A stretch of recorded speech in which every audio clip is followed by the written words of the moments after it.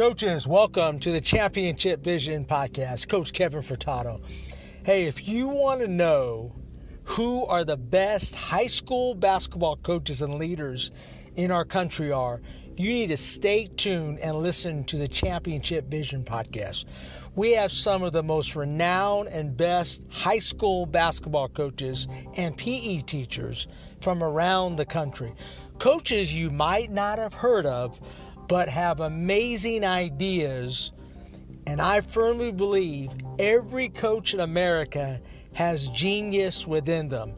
It's not all about the state championships.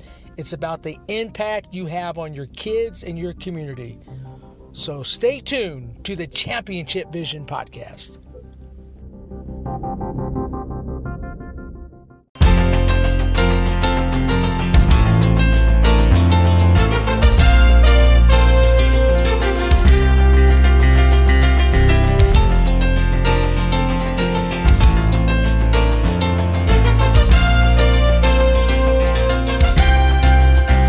Ball is tipped, there you are.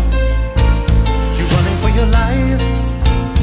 You're a shooting star. And all the years, no one knows just how hard you worked, but now it shows. In one shining moment, it's all on the line. One shining moment, frozen in time.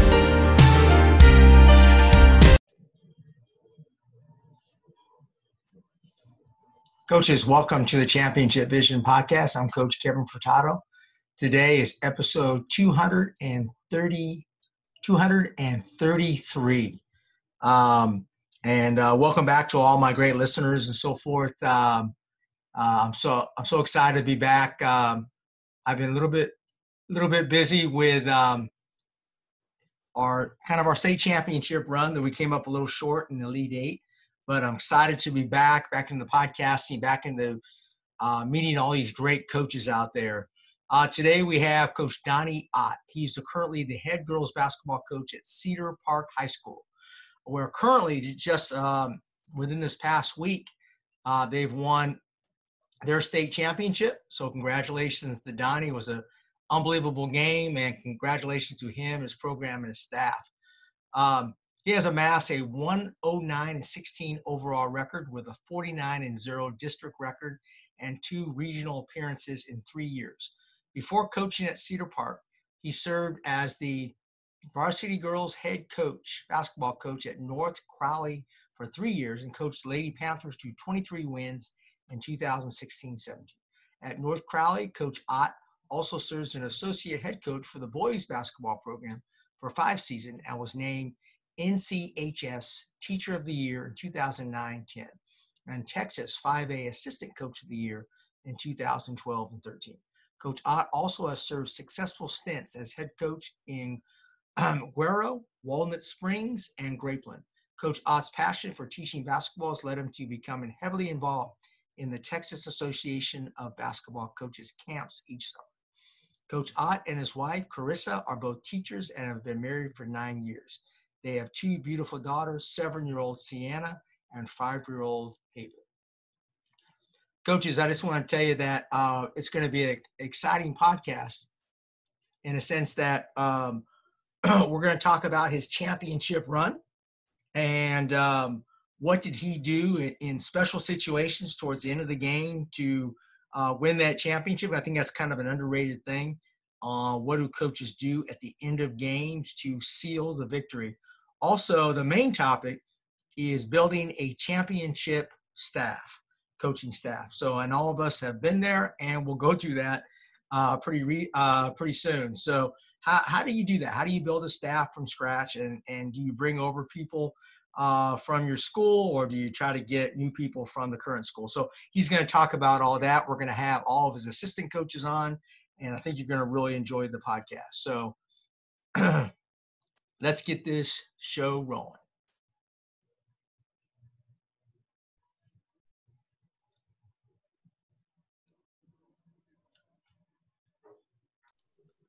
Coaches, welcome to the Championship Vision podcast. I have been gone for a little while. I've been trying to win a state championship, came up a little short. Not like Donny here, who actually won. So I can't offer you any advice. But I'm glad to be back on the podcast, episode 233. So we're so excited to have Coach Donny Ott and his coaching staff here from Cedar Park High School in Texas. So coaches, let's introduce ourselves, give a little brief bio of each coach. But I'll start with you, Donny. Welcome to the podcast. Congratulations on your current state championship. Just happened a few days ago. So, man, I tell you, Kevin, thank you so much for having us, man. This is just a huge honor to be able to come on your podcast and discuss kind of some of our, I guess, little things that our program does that I feel like makes us unique. This is my 21st year coaching. I've been coaching boys for 13 years. I was a head boys coach for 13 years prior to starting my girls' journey at North Crowley. So I took over the girls' position at North Crowley for 3 years as a head coach there. And my mentor from 2000 was the assistant boys coach here at Cedar Park.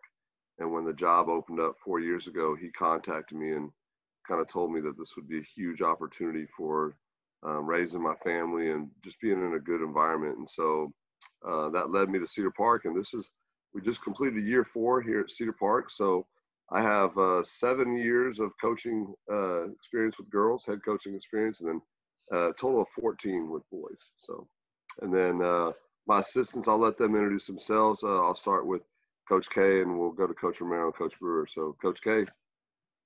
All right. Yeah, my name's Cammie Williamson, and this is my 16th year of coaching. I played collegiate basketball at West Texas A&M and Angelo State, and was a graduate assistant for a couple years at Angelo State under Sally Walling Brooks, and then ventured out, and I was a girls coordinator and head basketball coach for 12 years before I decided I was small school at Menard and El Dorado, and decided I wanted to kind of take a step back and go larger school and see what what it was going to be like coaching at a 5A. And so that led me to Cedar Park, and so this is my 4th year at Cedar Park as a varsity assistant girls basketball coach, and it's been awesome. Thanks, Coach. Appreciate that. Thank you. Coach J.R. Romero. I am from Lubbock, Texas. I actually had, I played basketball in high school. I graduated from Lubbock Estacado, played for a guy named Tim Thomas over there, who's at Odessa Permian now. And basketball is probably one of my weaker sports out of everything. I was more of a baseball, football guy. But my dad was the defensive coordinator at Estacado for about 40 plus years. He retired over there. Come from a line of educators and whatnot. Mom was a counselor. So after I graduated from Estacado, I went to Lubbock Christian, and then I came back and coached at Estacado for 3 years, and really thought I was going to be a football, baseball guy. Got the pleasure of working with a guy named Hector Lamone, who's now the hitting coach over at Lubbock Christian University. And after 3 years there, I went to Branfield, and I was with a guy named Dustin Fott, and got to coach with Coach Fott, Dustin and Derek Fott, Dickie Fott's sons. And coached with them for 2 years, and then came over and coached linebackers at Cedar Park from 2012 to 2015. And I was coaching 3 sports at the time: football, basketball, and softball. And then I started a little bit side business, whatnot. And then after 2015, started coaching just softball and basketball. And then Coach Ott came 4 years ago. Been very blessed to be on the staff with him and Coach Cammie Williamson. And then we added Coach Rebecca Brewer, Zabel Brewer. We added her last year, and we've been blessed to have her on staff. And so, we've had definitely a family atmosphere over here. And so, Coach Brewer, that's your cue. That's a good transition, JR. Thanks for that. Okay, first of all, I want to say this is an amazing crew.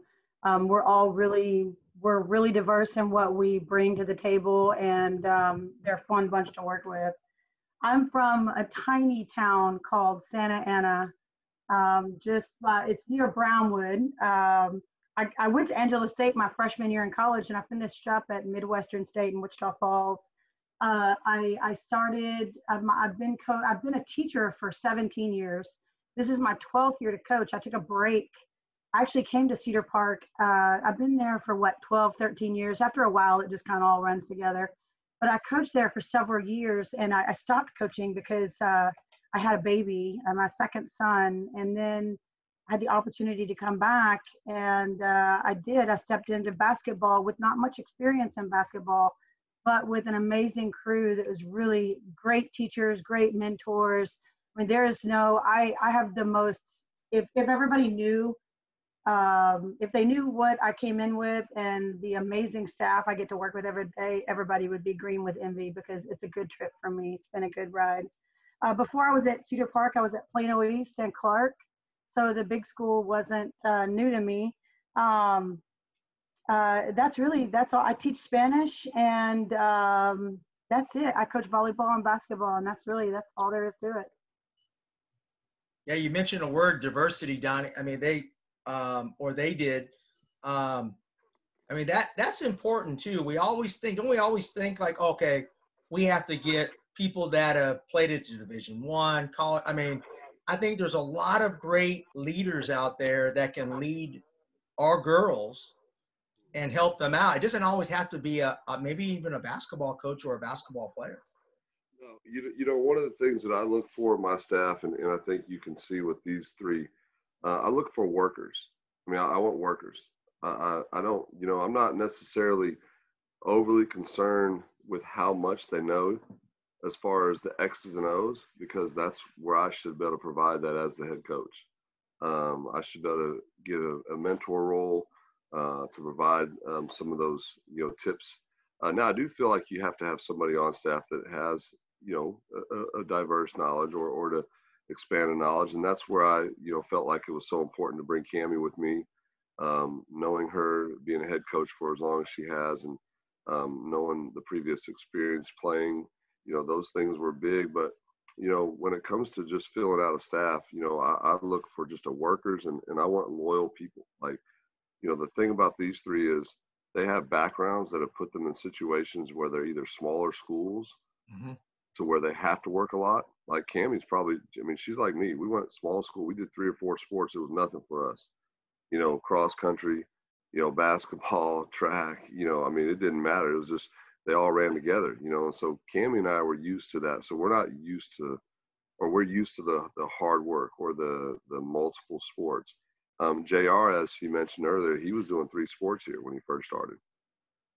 So he's used to doing extra, you know, doing more. And Coach Brewer, I mean, she's coached cross country, soccer, volleyball, basketball. I mean, she's coached everything. So the people that I try to surround myself with, it's important to me that they're not afraid of work, that they're okay with accepting work, and then understanding that it's not going to be easy. You know, some of the work that I give them, like I ask them to do a lot. I mean, I do. And I know that sometimes it's tough. But I also know that it requires a level of commitment, and the kids will see that. And I really believe our kids saw that this year. And I'm not saying that just because we won the state championship, that validates a lot of it. But, you know, our kids saw that our coaches worked hard this year. Let me ask you all this question in a sense that what if you have, I'm going into a new situation, so I need your help. I have an assistant coach that was offered the job behind me to take over that job. So I'm going in brand new to an area that I don't know. How'd you go about, Donny, finding people? What was your key to that? Well, first of all, I think for your district to try to hire your assistant before you had a chance to talk to her and leaving and potentially taking your assistant, I think that was I think that you should have the opportunity to bring your assistant first. I mean, frankly, I mean, if somebody tried to take Kay away from me without giving me the chance to, you know, I don't really, you know, but in regards to how do you find, like, first of all, I think that it's important for an individual like yourself and myself to have a resource base, like a network. Like, for instance, Mike, you know, his group text, you know, having that kind of, you know, resource to where you can pull from other people.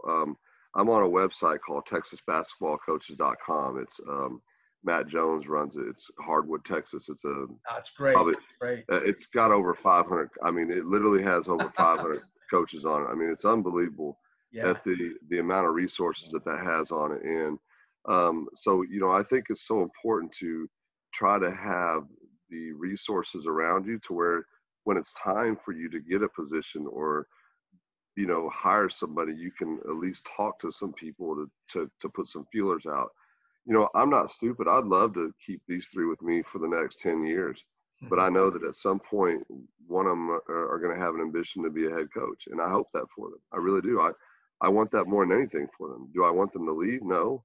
But if it means that they have a chance to pursue a professional career and to be a head coach, you know, I want that for them. And it's my job to make sure that either A, I've mentored my junior high coaches well enough to take over that position, or B, I need to have my network, you know, in place to where I can pull people in.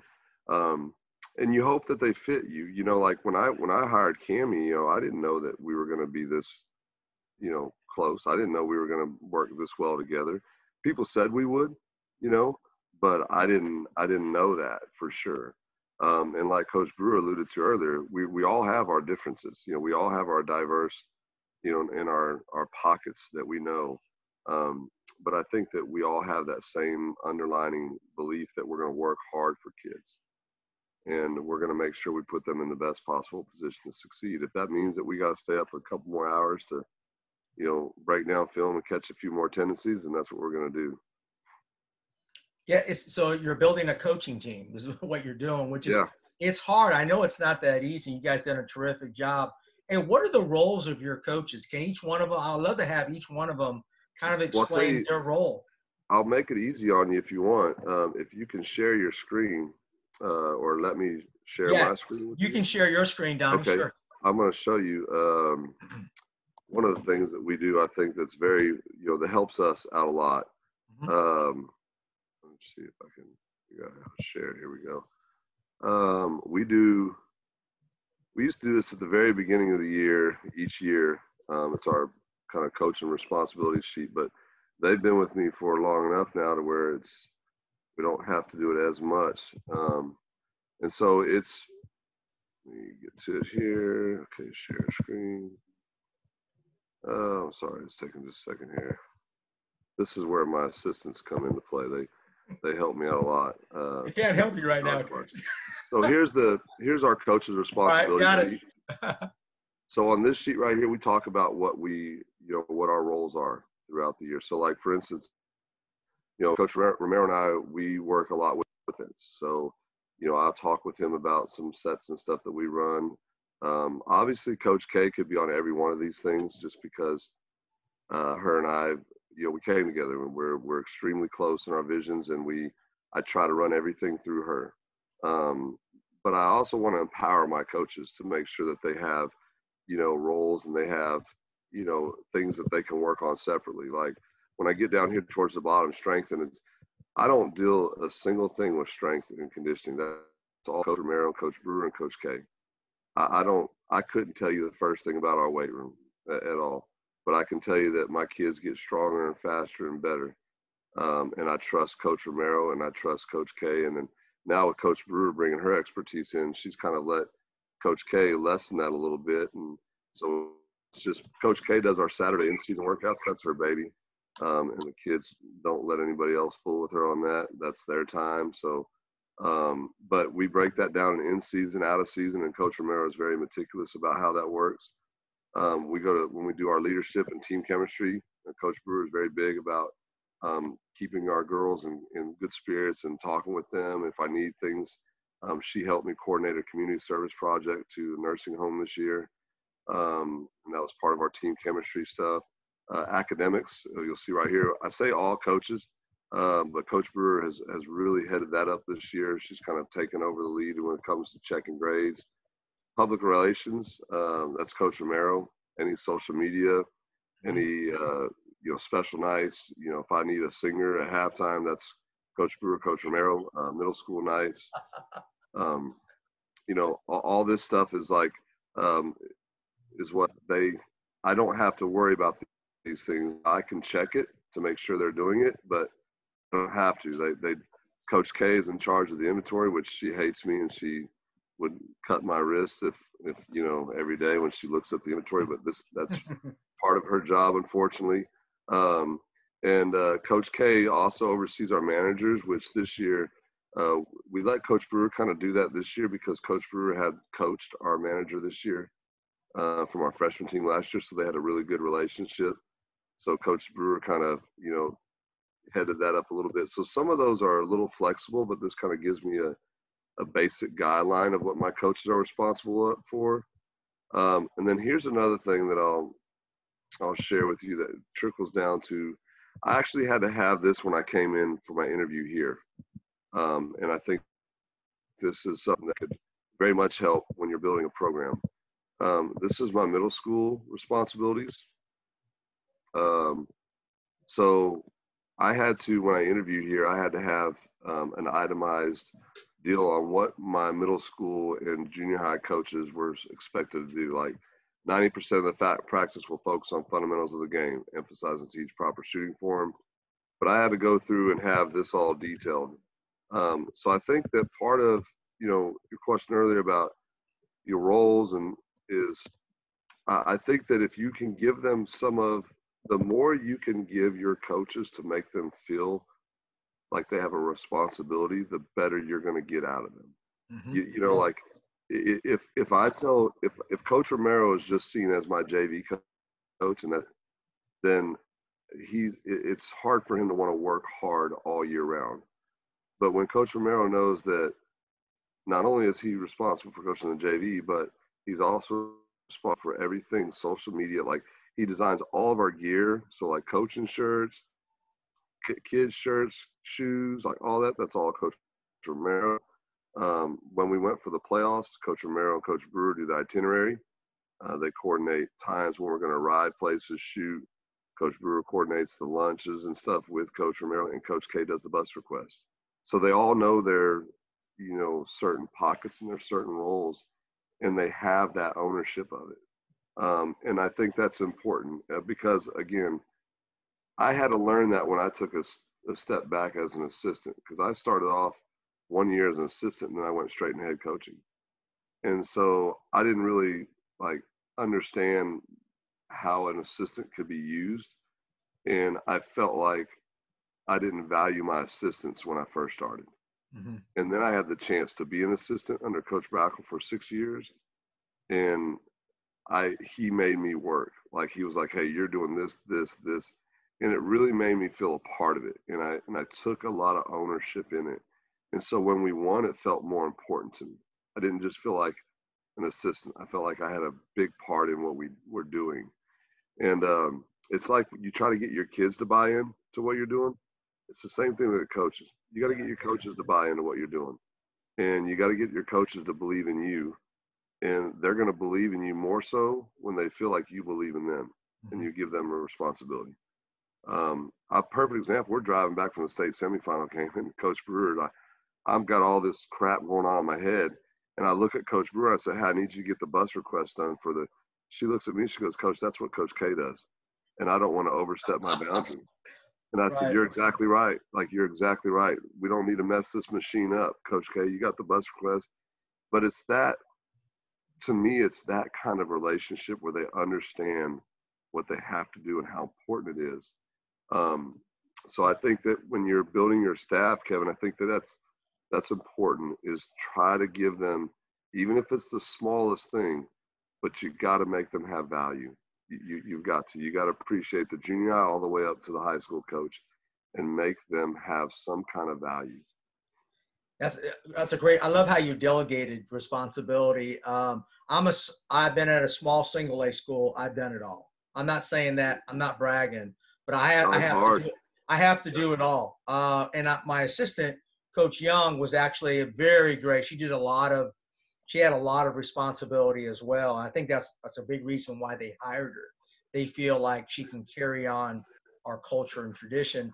Hey, I want each coach to kind of talk about their specialty. I'm actually going to recruit JR to design some of my gear that coming up. So I don't know what you charge, JR, but I might recruit you. I'm going to tell you this, Kevin. I want each one of them to talk about what they do, because yes, you have no idea the impact that they've done for what we do. Like, when we build our scout report, it's every one of them brings something into that report, and it comes out all on the same page. And yeah, I mean, and like I said, JR, he can hook you up because he's got a lot of style for our kids for sure.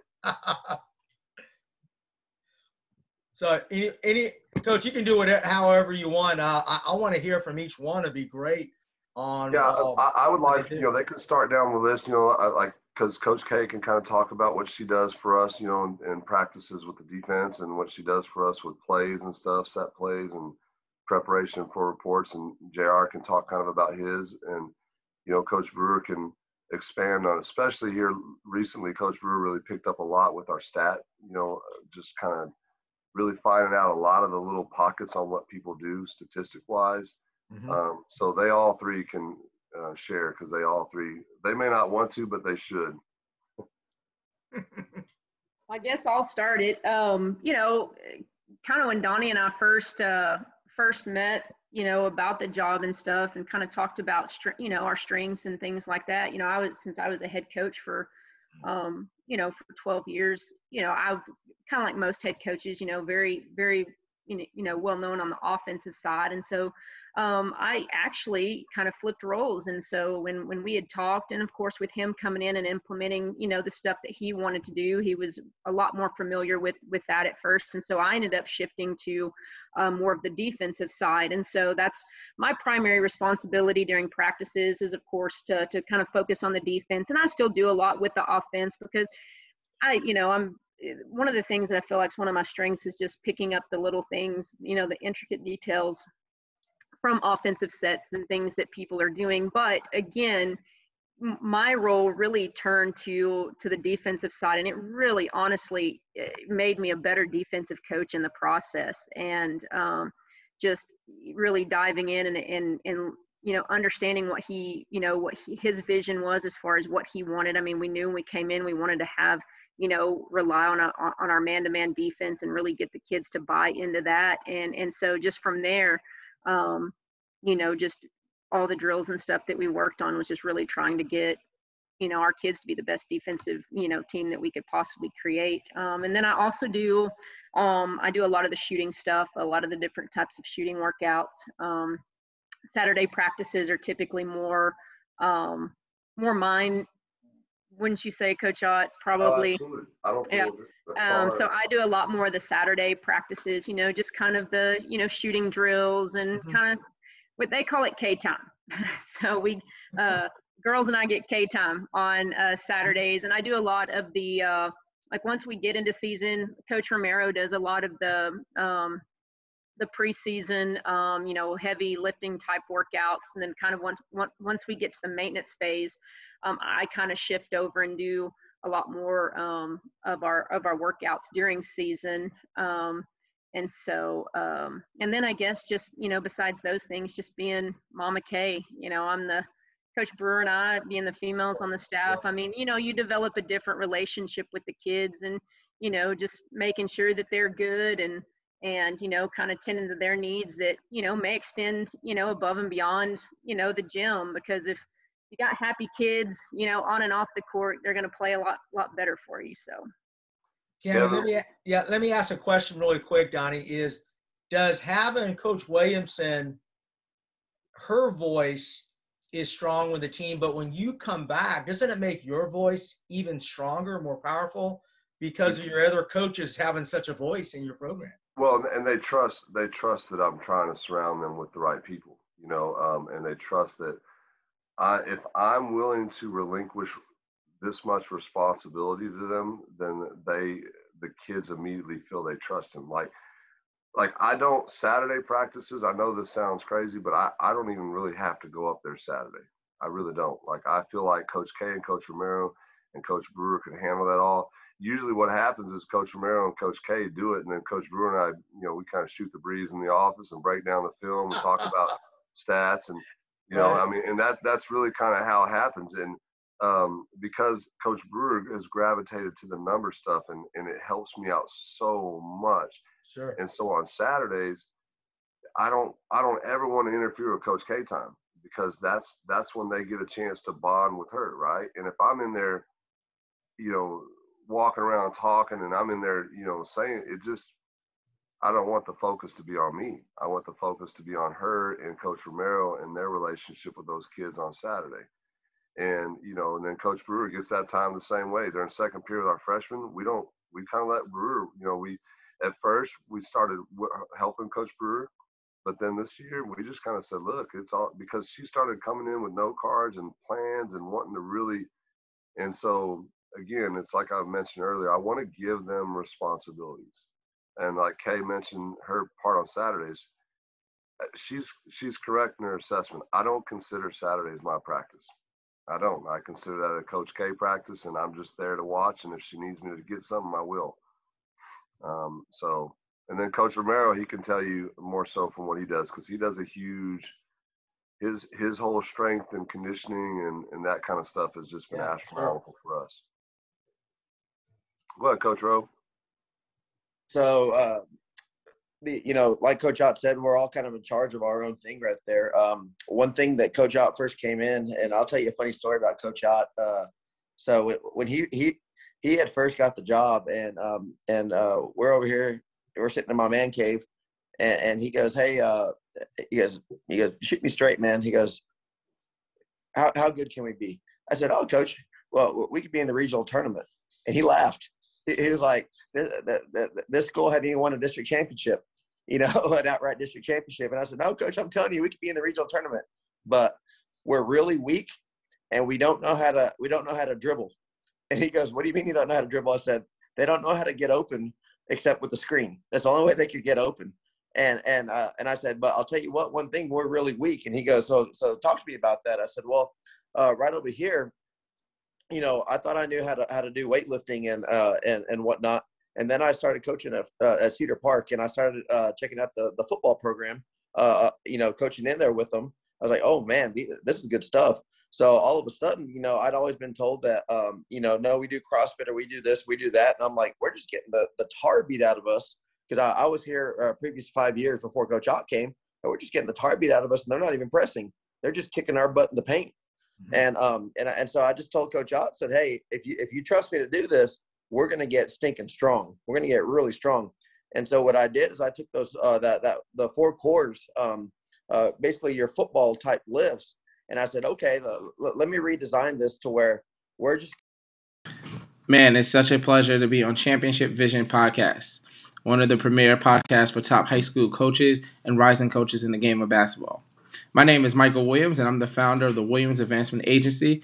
WAA is a full-service agency here to assist all coaches at every level to be successful in the position they are in now and obtain the future coaching position they're looking for. Going to get our kids strong, and in a course of 6 weeks, our kids on between squat, bench, and incline, our kids gained 1,000 pounds collectively as a program, and that's within 6 weeks. And was there pushback? Oh yeah, they were sore. They were sore that they didn't like it. They thought they were going to be bodybuilders and everything. And then all of a sudden, we're able to take a beating on the court. We're in Region 3 that year, and Cedar Park, typically isn't known for your athleticism. And we're playing these Region 3 teams, and we're able to withstand these Region 3 teams just taking a beating and winning. And then the kids see that, they saw that. And then before you know it, there wasn't any kickback anymore. And then, when Coach K comes for the maintenance phase, say, hey, let's scale it back. Let's do this. Let's not make them sore. We need to do more body weight tough, more band stuff. And that sort, it really complemented what we did. So, when we did a Remax the next season, we didn't lose too much. They might go down 10, 15 pounds on bench press, but it wasn't significant as what more people would think. And then of course, we got Coach Brewer in the mix. And Coach Brewer was really dynamic in helping us do the stuff to where, injury prevention and core strength. And she was really good on that. So I learned a lot from her as well. And I learned a lot from Coach K. And Coach K teases me. She's like, Coach Rowe, you can't do my workouts. I'm like, you're right, I can't. And you can't do my workouts either. And she laughs, and her and I are kind of like a brother and sister. As a matter of fact, whenever she got hired, Coach Dustin Fott told me, he goes, hey, y'all just hired one of the best women in the state of Texas. And I said, really, who's that? He goes, Cammie Williamson. She's my friend. And I stood in Dustin and Derek's wedding, And he goes, you and her are going to get along just fine. And with her and I, it's like a brother and sister, I'm not very sensitive and she's not very sensitive either. And so we go in there, and it was crazy when Coach Ott would, he'd walk in and we're at each other's throat, or Coach Brewer, like, holy crap, these coaches actually like each other, and they're talking to each other like this in the office. And so, it was a good relationship. And so that was a lot of fun, just as far as the strength wise, is seeing our kids able to just be able to take a beating and be injury free. And, knock on wood, we haven't had a lot of injuries in basketball. And it's really helped. And, Coach Brewer had been at Cedar Park even before me. And she came in and she goes, Coach Rowe, these girls are cut. These girls, they got some muscle definition. And I said, yeah. I said, we're not bulked up, but we're in shape. And then, and so we were really blessed to be able to have an athletic fatigue to be able to take, 30 games. I mean, and realistically, that's what you're trying to get to. You're trying to get to 30 to 35 games, throughout the course of the season. And that's crazy sometimes, and even this year we were able to, with the type of workouts that we did, we had 3 playoff games in 1 week, which is unheard of. 4 playoff games in 6 days, which is unheard of. And our kids, good gosh, they took on every challenge. We did compression shorts, pants with them, where we just try to get their legs underneath them, and where we scaled back the weight training and did more flexibility and band work. And I'll tell you what, it really did pay off, and our kids adapted very well to that. Yeah, JR, make sure I get your workout. If you can send me some information on all 3 of it. What I love is you had diversity within just the strength program. Absolutely. Really, it's strength and performance. That's what it is. And each one of you had your own emphasis on it, which I think is a big part of why you guys are so successful. So I would love the more detail on what you do with your strength program, because every school is different. I'm telling you. Oh, absolutely. But it looks like what you're doing works. Yeah, well, there's a lot of coaches that'll say, and Coach Ott's not one of these, but there's a lot of coaches at other places I've been that said, no, that's a football lift. No, strong is strong. If you're strong, you're strong, and your core needs to be there. Now, that you also need to understand the dynamics of, during the season, we're not going to do a lot of overhead stuff because our kids are, they're doing a lot of that, so we're not going to strain that. Yeah. So we're going to find other things that we can do to build the belts, or, to make sure that we have a strong core. And we really focus more on explosion. And our kids were really explosive this year. And, to the point of we were just rebounding wise, I believe in the state game, we grabbed like 27 rebounds, over the course of the playoffs. I think we're 80% defensive rebounding team. And, that's when you see the true payoff. It's like, holy moly, this stuff, we're getting up. Or, even on the bench, like, Elise Knight, 23 for us. She's probably one of the most athletic kids in the state. And she'd go up for a rebound. Her, Megan Woods, 22, who's a volleyball kid, a 2-sport athlete. And Kate and I would just look at each other and say, whoa, she was up there, And it's always fun whenever you can watch your kids play and just say, oh, wow, that was impressive, And so it's been pretty. Yes. That's great. Hey, do you think, y'all, that your strength program, I know at the girls level, and we just had our last state tournament game, we were missing shots. We were missing layups. Now, is that because of, maybe we didn't do enough? I'm always critical of myself. I think we probably should have done more to get our girls stronger, because we were not finishing against strong teams. Does that help the girls finish better, you think, when you're explosive drills? Oh, absolutely. We were able to finish through contact a lot, and that's another one, to see our kids. I think there's a clip of Giselle Amal, number 21 for us, and she finished through contact in the 4th quarter, which was huge, and got an and one with Liberty, who does such a good job, and they're right behind us. It was a 1-point lead twice in the 4th quarter, and Giselle Amal goes in and gets a huge and one.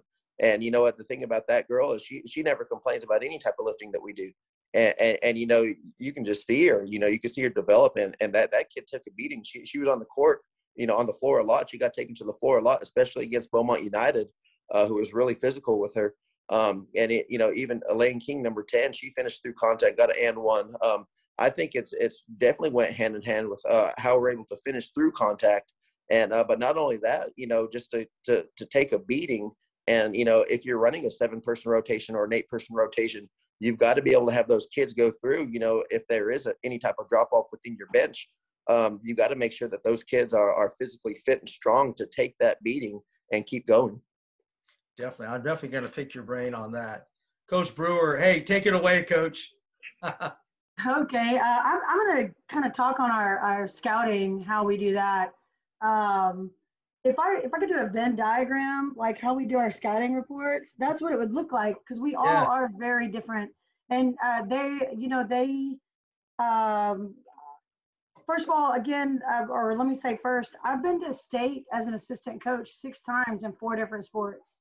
In cross country, track and field, soccer, and now basketball. This is the first #1 finish I've ever been a part of. And I can tell you that every single team, no matter what sport it is that gets to this level, it's because they are willing to do, it's not even that they're willing to do the work it'll take to get there. They're willing to do more than anyone else will do to get there. We all bring something different with our scouting. One thing that's really important that I should mention right off the bat is we don't share our scouting reports with each other. We send them directly to Donny, because if you can envision yourself in a meeting and someone points out this one thing, well, then everyone's attention goes to that one thing. So you don't really have an objective scouting report. My focus, I give Donny what I call statistical scouting reports. I analyze test data for our district.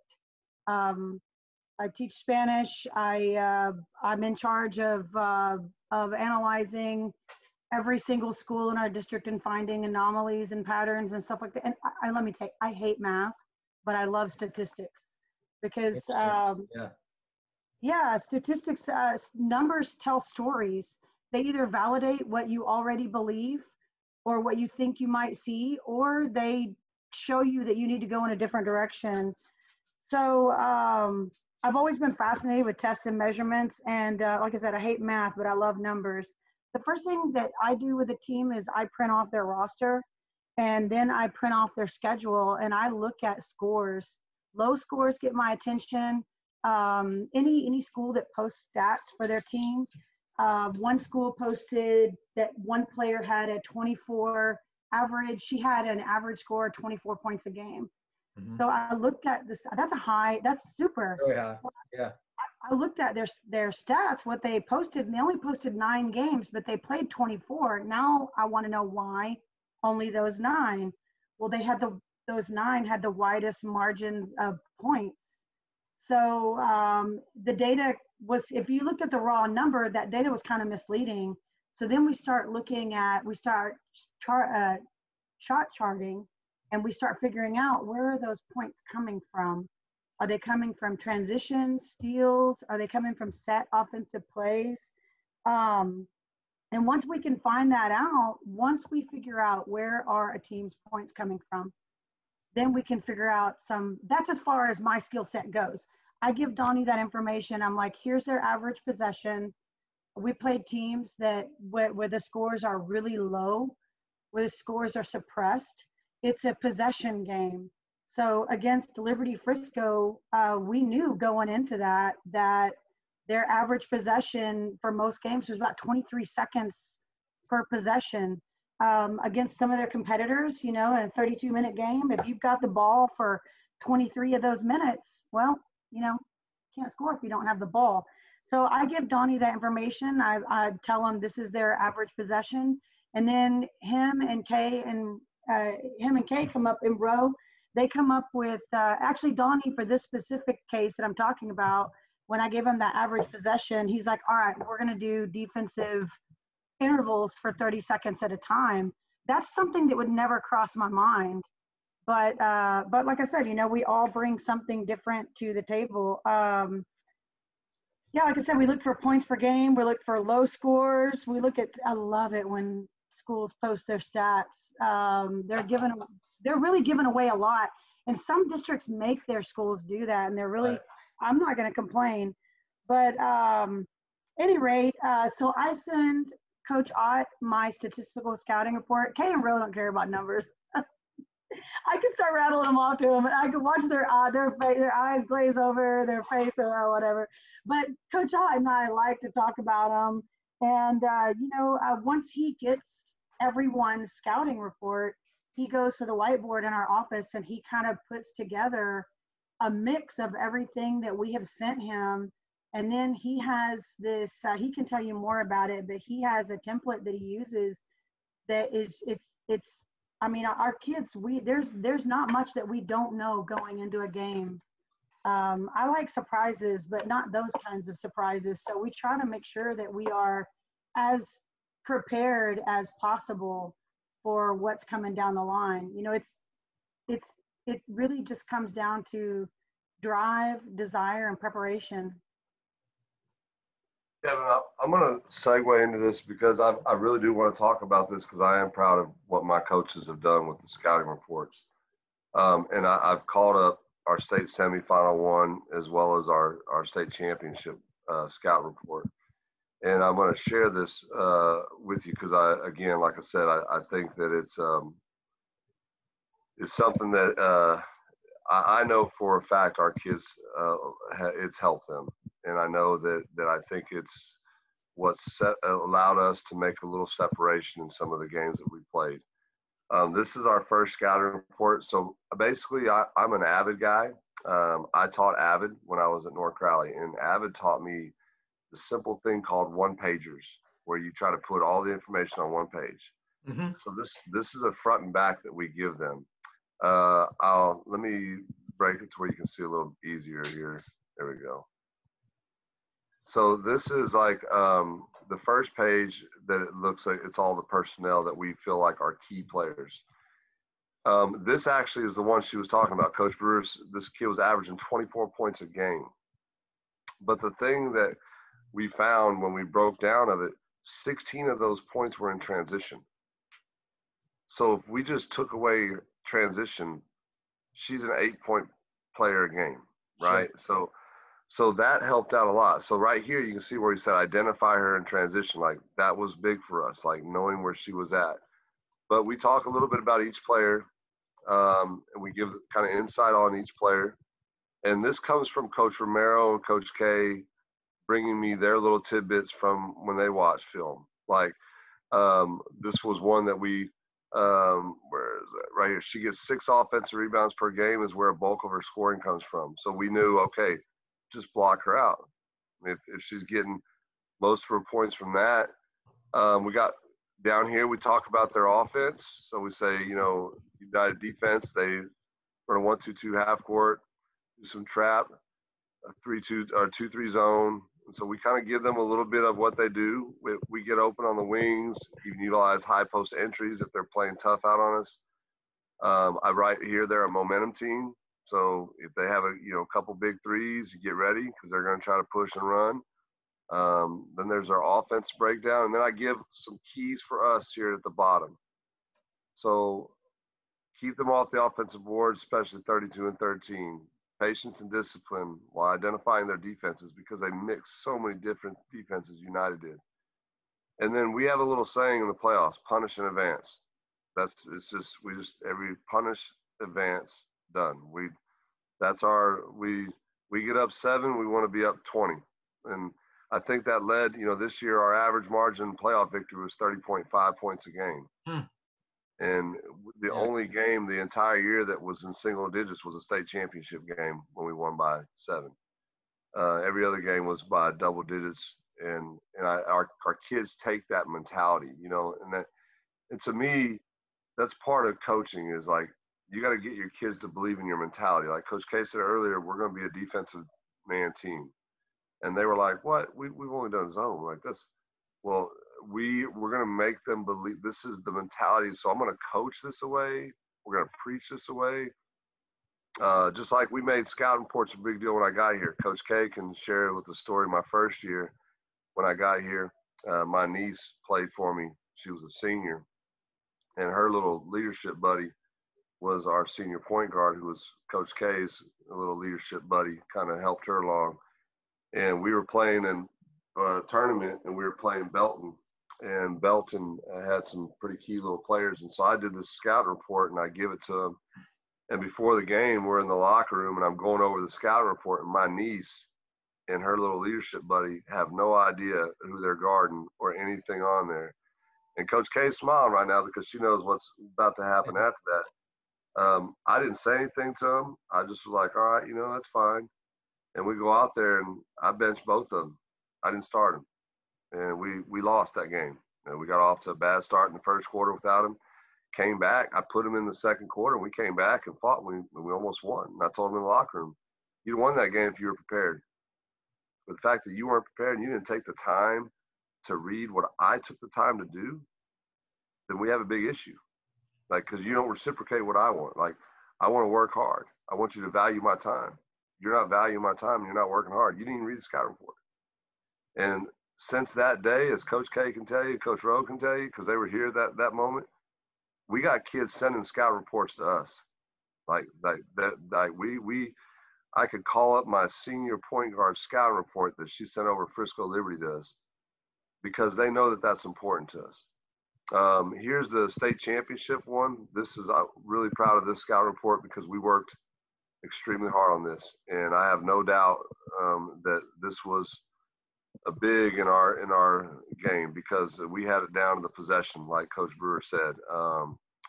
So this is our Frisco Liberty scout, and let me get to the book size of it. So here we had this kid, number 3, was an all-region player, and Coach K and I noticed one night that she's a right-handed shooter, but steps off her right foot to shoot a right-handed shot. Now, why that's important is because in high school, kids that right hand shooter have trouble crossover stepping and going right. So if you close out on a hard shooter that's right foot stepping into it, where right foot's their pivot, they want to naturally go left because that left foot's open. So we closed and played the left drive, and she had 5 points on the game.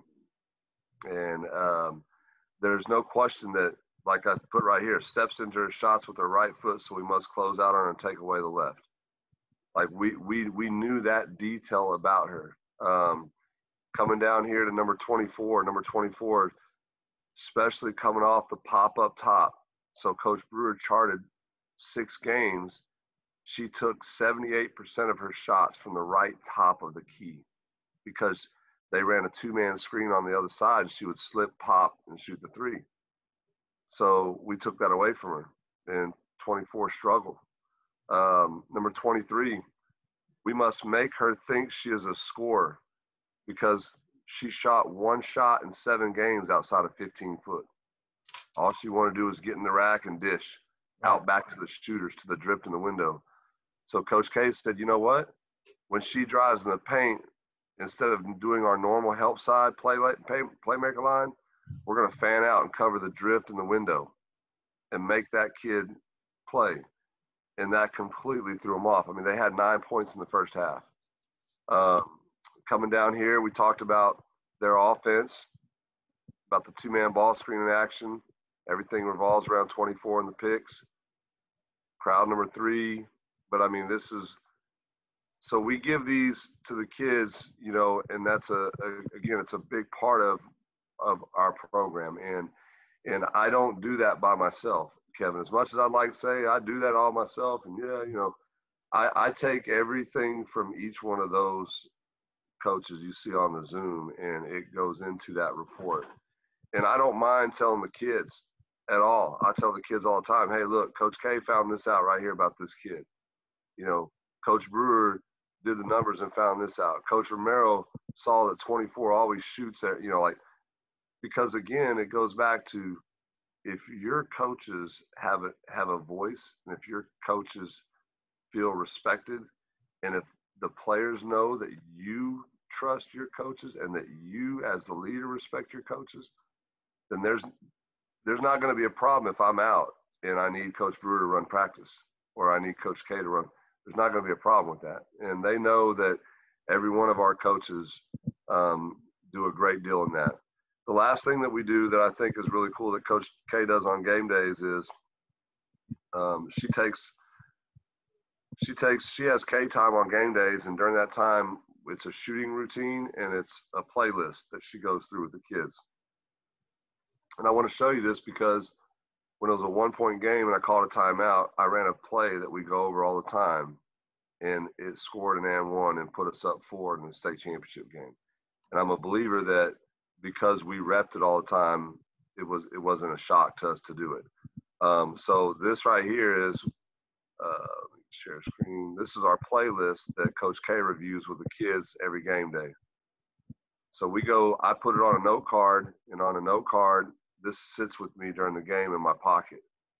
And it tells me like our man offenses against United that game, we could have run motion, head tap 2, Indiana, Duke, red, blast, ram, twist, wall, trail, 41. Zone, we can run high-low, exchange, flat, wing, Georgia X, Ohio, Buckeye slide, runner, X out, Louisville, Tulsa, Bells.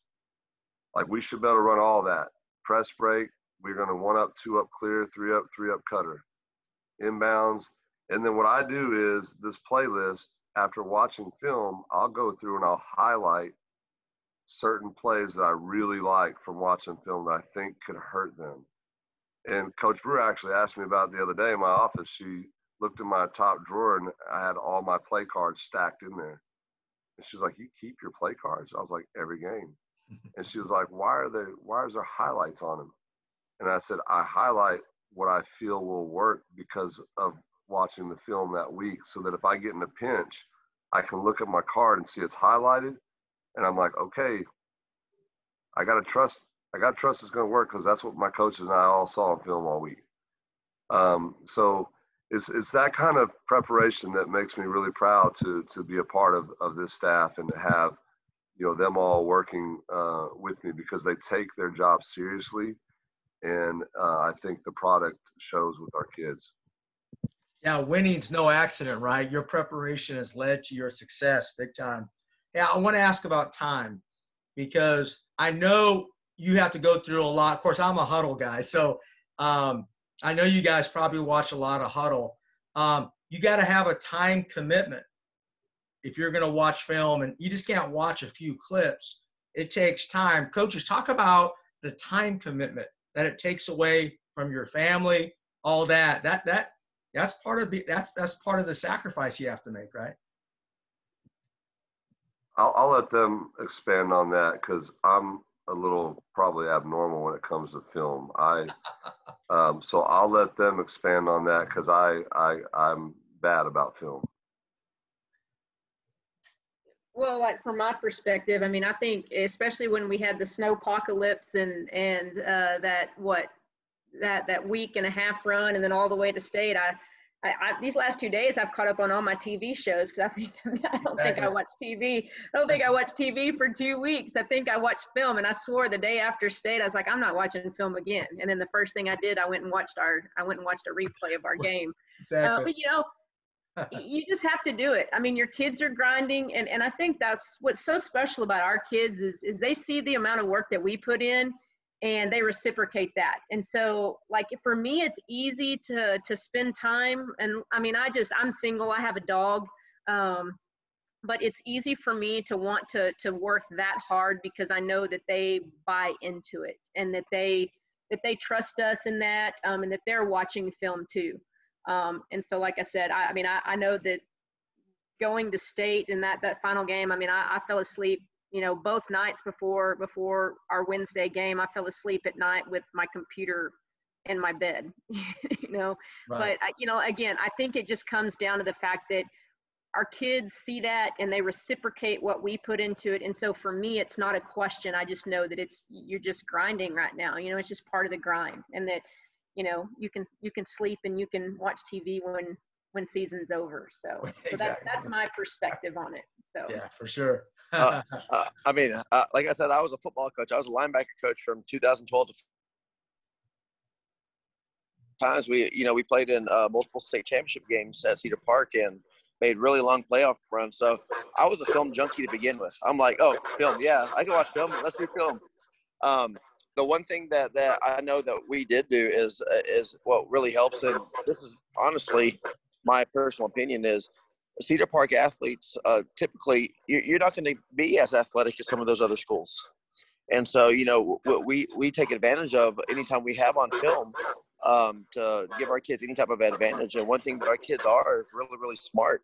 And so we're able to throw different concepts and whatnot. I think actually, well, it was Beaumont United. And no, it was Corpus Christi Veterans Memorial. We threw a half court defense the day before. You know, the day before, you know, we called it 25, and we throw a half-court defense in there. And the first time we run it, we ran it for, I think, 3 or 4 plays right in a row, and we got turnovers off those plays, and that's just from basically watching film.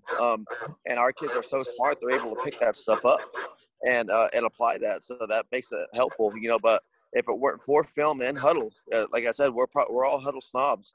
You know, if it weren't for that, you know, we wouldn't have been able to do stuff like that. Yeah, that extra work, man. There's no doubt your kids see that. Okay, they see your actions, and they know that, hey, they got to work hard as well. So you guys have a great culture going on. Hey, I'm going to ask Coach Pete a question, guys. Coach Pete, are you good there?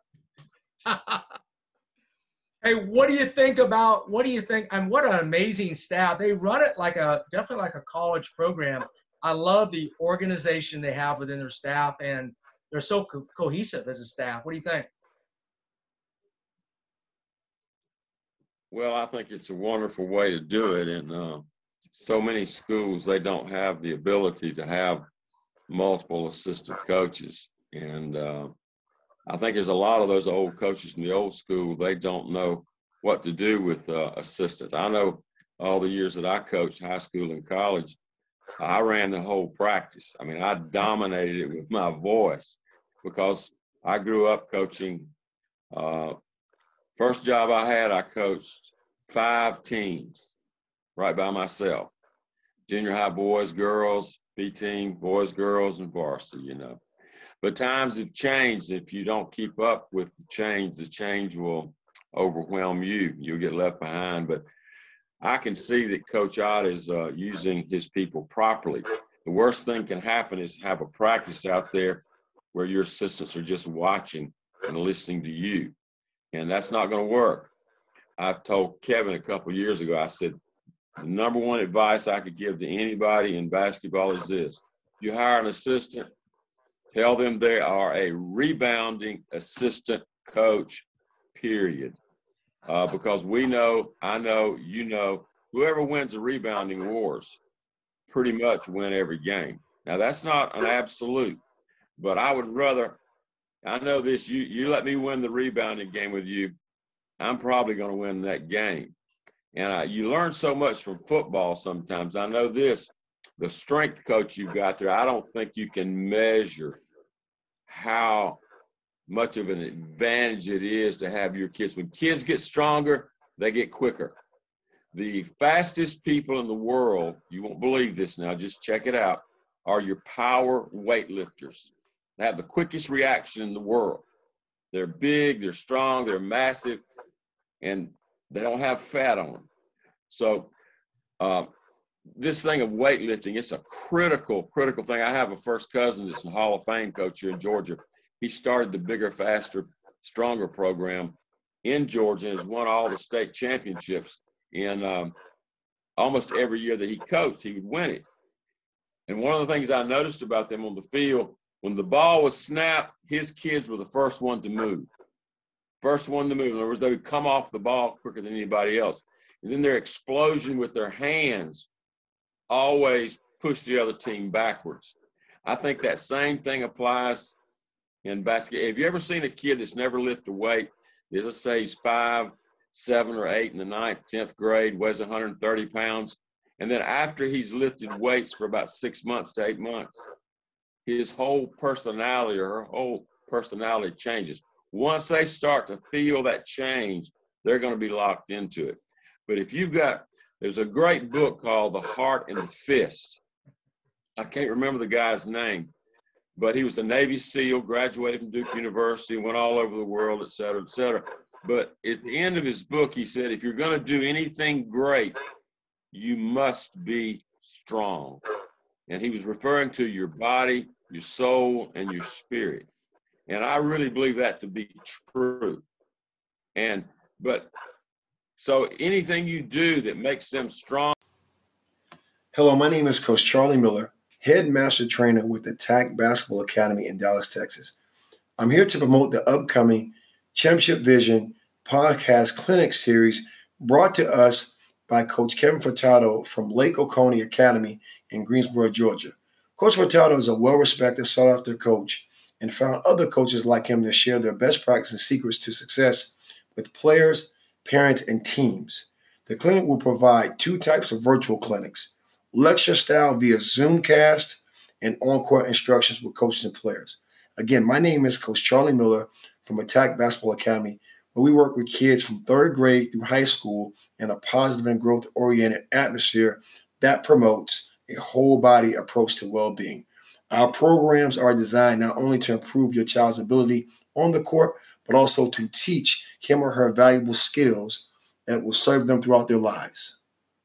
In those areas, they're never going to forget you from that. It's going to translate into everything that they do. No child wants to feel weak, whether it's physical, whether it's their personality, their emotion, their soul.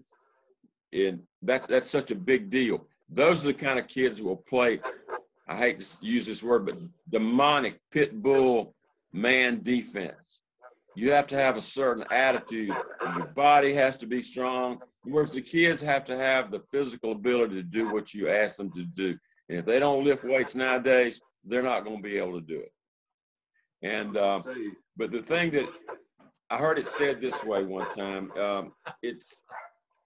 what we know is important. What we know is really important. But what matters most is what we emphasize in our program. And the question I always watch for was, what are the 3 things that you emphasize? I didn't have an assistant coach at my home school when I came back, and I had a manager. Rebounding was so important. We ran the break all the time, but I was more concerned with getting offensive rebounding. We taught offensive rebounding, but I had a manager, and in practice, all he ever did was say, scream. He screamed as loud as he could. Offensive rebound, offside rebound, offside rebound. But you know, if that kid's not strong, guess what? He's not going to get the rebound. Yeah. But if he's strong, he is. And I'm just telling you, so many people, they don't know how to teach weightlifting. You can't just send them in there. They have to have a program. Rick had another coach that I coached, who was a close friend of mine, was a football coach. And he had a program that was just called the Power 5. 5 lifts is all it was. It was done in 20 minutes. But every lift was from the armpits down. He never worked here. He said those were beach muscles, and every kid will take care of his own beach muscles, I promise. And but those Power 5 things are about the lower body, the hamstring, the inner core. And we just beat people based pretty much because we were always the strongest team. And I think sometimes it's what we emphasize most. That's what our kids are going to do, and it's what they're going to buy into. And I think the other thing is just the thing of simplicity. Jerry Tarkanian used to always say, the more you give your kids, the slower their feet get. But it's to V things down and get those things that you're going to emphasize. It's like running the numbered break. That came a football coach. I've always wondered, coaches, why in the world don't you have spots for your kids to run to? They do it. What would you do in a football field if the kids, you said, just go line up, we'll snap it to Johnny and we'll run the play. You can't do that. And from what y'all are what I see y'all are putting together here, you don't need much help. I think you're doing all these things that I've been talking about and much, much, much more. But I'll just leave you with this, and I've been rattling on too much. But I think sometimes we need to understand the power of words with our kids, and it is phrases. You teach with phrases. I had a list of about 25 phrases. You can say a phrase in about 3 seconds. And I never talk to our kids more than 10 seconds. I'm going to say it in less than 10 seconds if I can, and on the run. But Vladimir Horowitz was the greatest pianist that ever lived in his day and time. And they asked him how he became so great, and this is what he said. He said, I practice the scales 8 hours a day. Everywhere the scales can be played, that's what I do all day long. And if I master the scales, I can accomplish anything. And then you had the great Beethoven. We all know who that is. And his phrase was this: it's okay to play a bad note every now and then, but it's unforgivable not to play this piano with passion. And that's why kids like to play. Athletics it's made up of passion. That's why people pay money to come see you play. They want to see your kids get on the floor and get that loose ball. They want to see them take the charge. They want to see passion, and they buy into it. But y'all don't need to hear all that. I'm not sure how you could do it much better than what y'all are doing. Coach, thanks again, man. Coach Pete, you said a few things I wanted to kind of add to, because I believe exactly what you're saying with the strength piece. You know, we give them 3 little words on rebounding. We don't really teach rebounding, and that's crazy because we're one of the best. I mean, Romero alluded to it earlier. We have an 81% defensive rebounding rate on the year. In the state game, we had 29 or 27 rebounds to their 16. And we use a simple phrase: hit, find, get. And it's simple. We're going to hit you because we're strong. Because we've been working out. Like, yeah. When I was first year, I'd say hit, find, get. We didn't want to hit anybody because we were weak as rainwater. So we didn't want to hit anybody. We just want to sit there and look like baby doves, you know, little baby ducks underneath the rim with their head up, you know, feeding for the, you know. And I'm like, what are we doing? Like, we got to go hit somebody, you know. But then after our kids started getting in the weight room, you had said earlier about physical appearance. Yeah, they start feeling confident. When they start to see themselves looking a little better, there's a little confidence involved in that. And then that confidence carries over to, oh, I can hit him. All right. Now I just got to hit, find the ball, and go get it. And that's been really, you know, powerful for us. And the last thing I wanted to point out, you'd said something about making sure your coaches know, like, have an idea. This is our practice plan right here. So I try to give them a practice plan every day. If I don't have it typed up like this, I write it on the dry erase board. I bring a roll-away board into practice every day, big old white one, and I write all kinds of stuff on it. So anytime during water breaks or anything, you can go look at the board. If they screw up a play, I send them over there with their leadership partner, and I tell them to go draw the play up. And we have leadership partners, so we partner people up, like, and that's your partner for the year. It's your accountability partner. So, and if your accountability partner screws up in practice, then you both are in trouble. So, like, if Coach K is talking and I look over there and, you know, Coach Romero's talking to Coach Brewer and they're playing around, well, then I'm going to run both of them, because that's you and your accountability partner.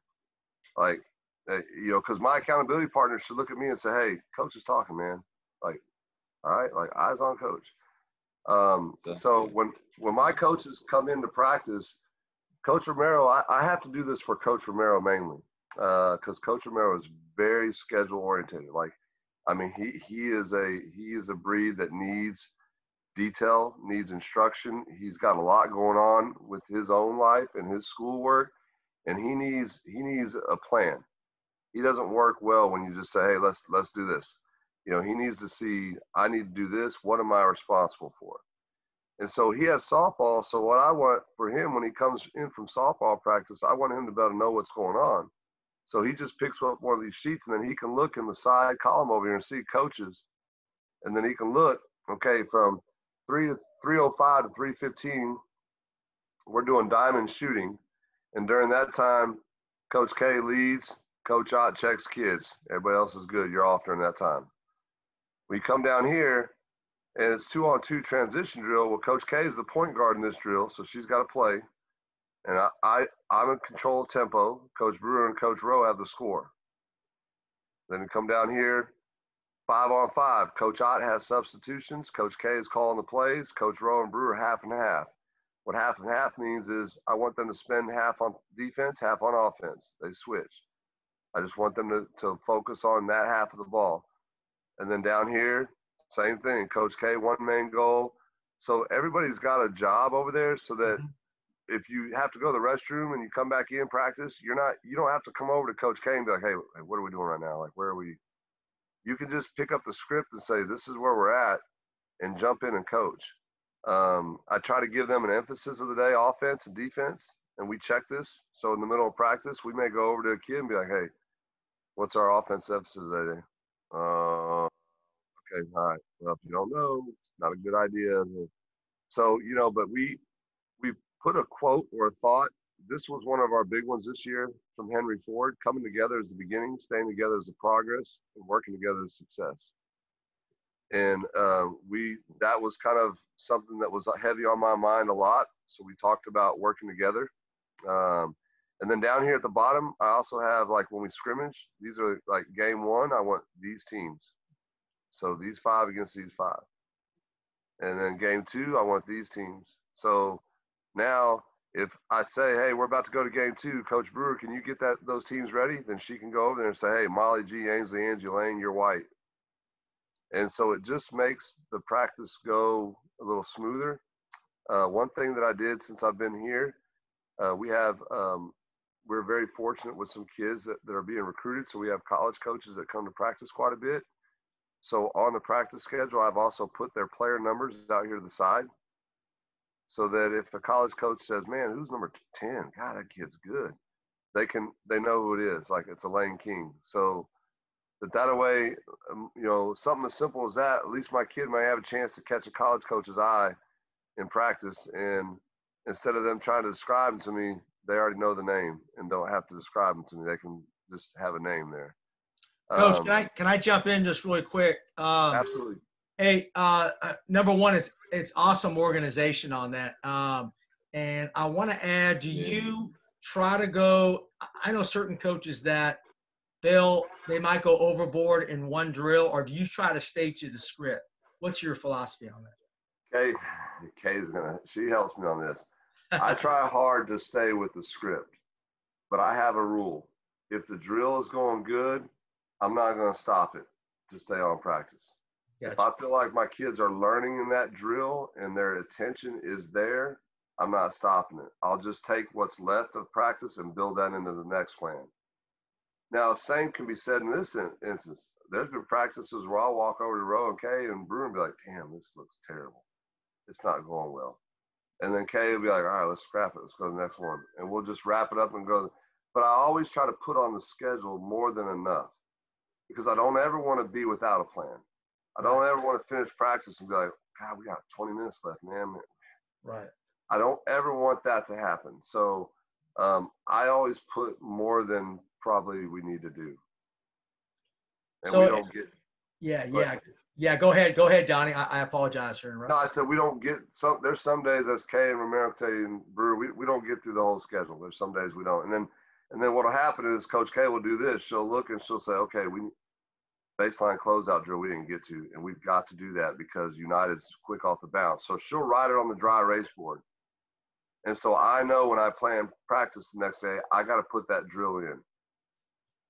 Yeah, that's great. I appreciate all the knowledge, man. I have learned so much, and I want to get all your notes, Donny. Make sure, can you send those to me? Yeah, I have I can do 2 things. Number one, I can send our clinic that we did in the spring as a staff. We did a clinic for TABC. Great. But then I can also send a lot of these little templates and stuff to you guys. Anything that I can do to help, man. I mean, I want so bad to continue to grow this game. And so if I can help provide information and resources to someone younger, or someone that is trying to get their first head job, or trying to, move up in that area. I mean, I just want to see this game continue to grow and continue to expand. So I don't, some coaches may not want to share it. I don't really mind at all. I'd be glad to.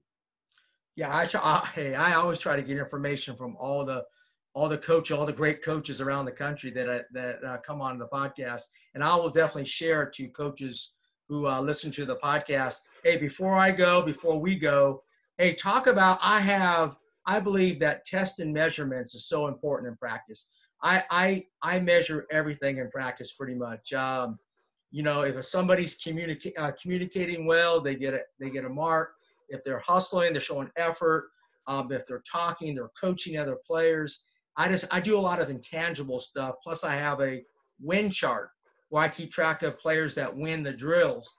What do you guys do to measure your players in practice? One thing that we do that creates a little bit of pressure is we validate everything.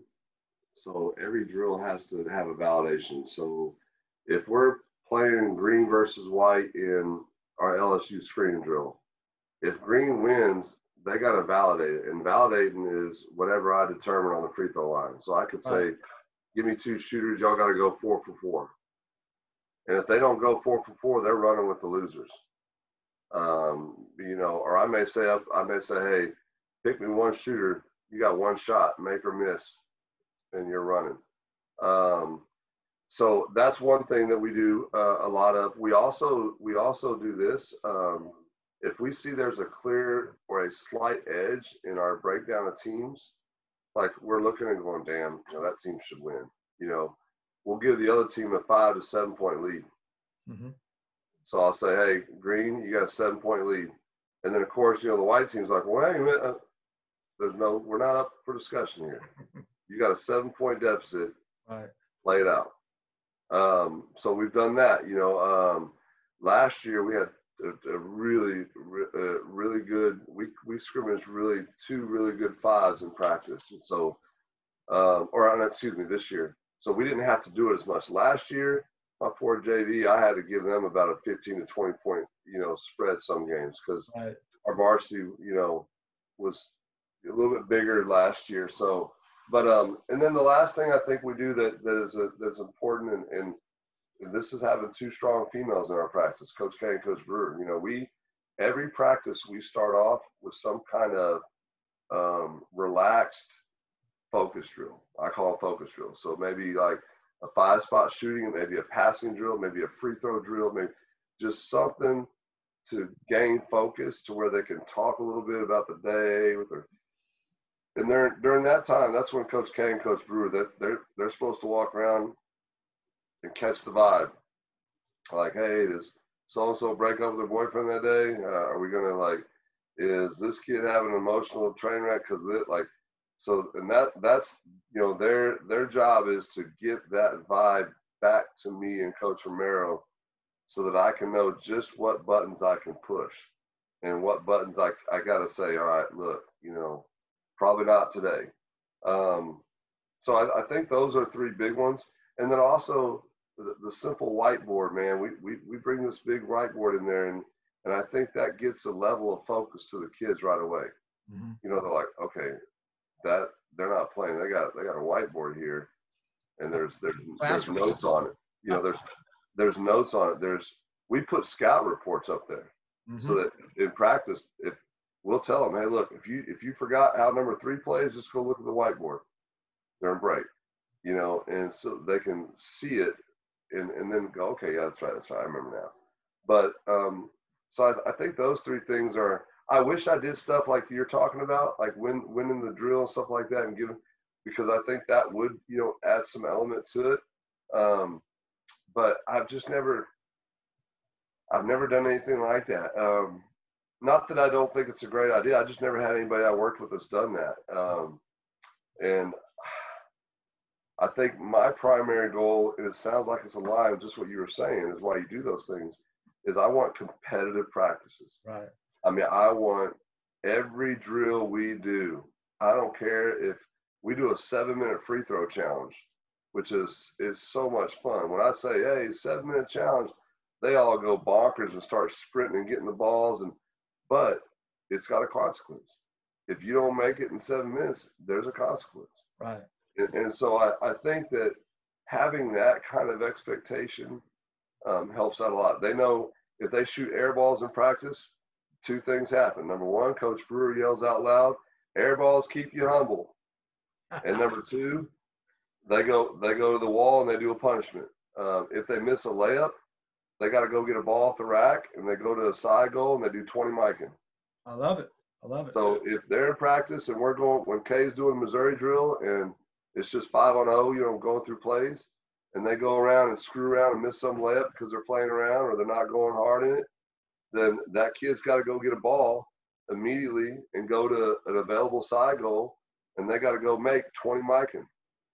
We got that from Oklahoma. I went up to Oklahoma's practice. I take my staff every fall to a college, and we just go on a little visit and watch college practices and just kind of grow a little bit. This past year, we went up to UTA, watched Krista Gerlich when she was there, went and watched Peebly over at TCU, and then drove up to Oklahoma, and then came back. And that's what Oklahoma, that was one of the things they did in their practice. Anytime, and it was crazy because I saw it and I was like, what's going on? And I just asked her after practice. I was like, Sherry, I was like, is that? She's like, yeah, coach, I don't even fool with it. They miss a layup, they just grab ball and go. Mm-hmm. And it's 20 micing. And it's just something like that, just a little consequence, a little, piece that gives them some more focus. So like for me, like I said, air balls and missed layups, you got a consequence in practice. And I'm not stopping practice to tell you that consequence. Like, I don't stop practice and say, Kevin, you got to go do 20 micing. They already know. And God forbid if we see one of them don't do it, like, we're going to remind, hey, you got to go get that ball and do 20 micing. Now go do 40 because you didn't do the first 20 you're supposed to do. But our kids are so good, they don't do that. Like, right. if they miss, they're sprinting over to the ball rack and getting the ball. Like, I mean, that's who they are, and so, but I think that definitely can add a little element to practice as far as focus. Yeah, and that's the great culture you guys have developed. I'm so impressed, Coach. I picked up so many different things. Hey, before we go, Cammie, you and Rebecca, I want you to give advice to those assistant coaches that are listening. Like, hey, you guys have high value in your program. It's obvious. You're all almost assistant head coaches almost, right? Right, Donny? And I want JR to jump in too before we go. What final words of advice would you give an assistant coach who is now listening to the podcast? Like for me, I think one of the reasons that we're able to have success is that we're so in line with what Coach Ott's vision is. And I think when I came in, Donny and I sat down, when we were both hired together, we sat down and lined out, kind of our vision for the program and our intangibles and the things that no matter what we're going to do.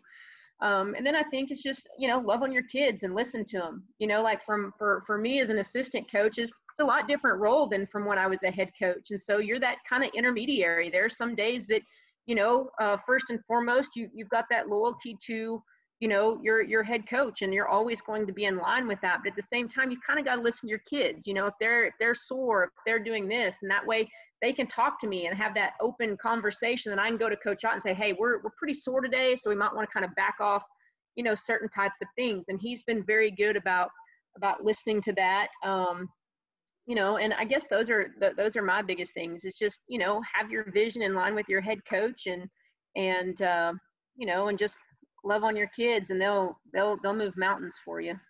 Love it. The one thing that I'll say with this is, there's I've seen many people go off as assistants just to get a head job, no matter where it is, just to try and get a head job, or they're aching so bad to get a head job that they'll just sacrifice everything just to get that position or title. The one thing I'll say is that, if you're part of something special, part of a good culture, and if you truly love the people that you work with, the title's not all that important.